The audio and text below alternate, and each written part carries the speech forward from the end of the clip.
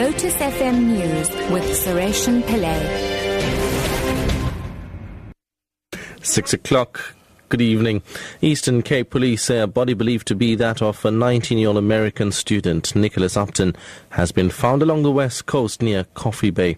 He went missing while swimming with 5 other University of Cape Town students on the Wild Coast late Sunday.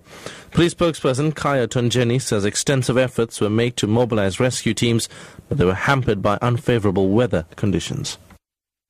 Ngandule SAPS can confirm that a body fitting the description of the missing American student who was reported to have drowned while swimming at the Wild Coast on Sunday was discovered today. The body was spotted 5 kilometers away from the place where the student allegedly went for a swim. This breakthrough was achieved through a combined effort by the SAPS search and rescue team and a private helicopter. SAPS has dispatched in to help with the recovery and fetching of the body from where it was last seen. ANC Youth League National Task Team convener and Sports Minister Fikile Mbalula has denied there is a so-called Premier League within the ANC. Media reports suggest that the group, made up of provincial premiers, are involved in an effort to push for their preferred candidate to emerge at the league's national conference. The conference, currently underway in Midrand, will elect new leaders for the top 5 positions as well as a national executive committee. Mbalula says the reports about a Premier League are fabrications. It can equally be used to prohibit or to taint others who are genuinely standing because to say that they are basically being sponsored, members have not met independently and proposed their names. It's unfair. And that is why we reject it, with the contempt that it deserves politically, because it doesn't found its expression, broadly speaking, in the organization. And there is no such a league, if it does exist, that is above the African National Congress. Parliament in Hungary has passed new laws to tighten border controls.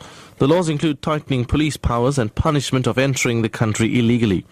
Meanwhile, hundreds of migrants who had been hoping to leave Hungary for Germany remain stranded at a train station near the capital, Budapest.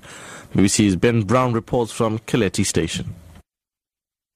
Well, here it is a pretty desperate situation. You can see some of these people, they don't have very much food or water. A few of them have tents, a few blankets to keep them vaguely warm at night. But it is a really ghastly scene. Some people say they're just being treated like animals and they can't wait to get to either Austria or Hungary. In fact, in the last hour or so, a few hundred of them have set off on foot. They believe there won't be any trains, so they've decided they're going to try and walk to Austria. It is an awfully long way. And finally, the number of unemployed in the United States fell by more than 250,000 last month, according to new official figures. The unemployment rate has dropped to 5.1%. The BBC's Andrew Walker has more. The unemployment figure points to a strong US jobs market, and it helps keep alive the possibility that the Federal Reserve will raise interest rates later this month.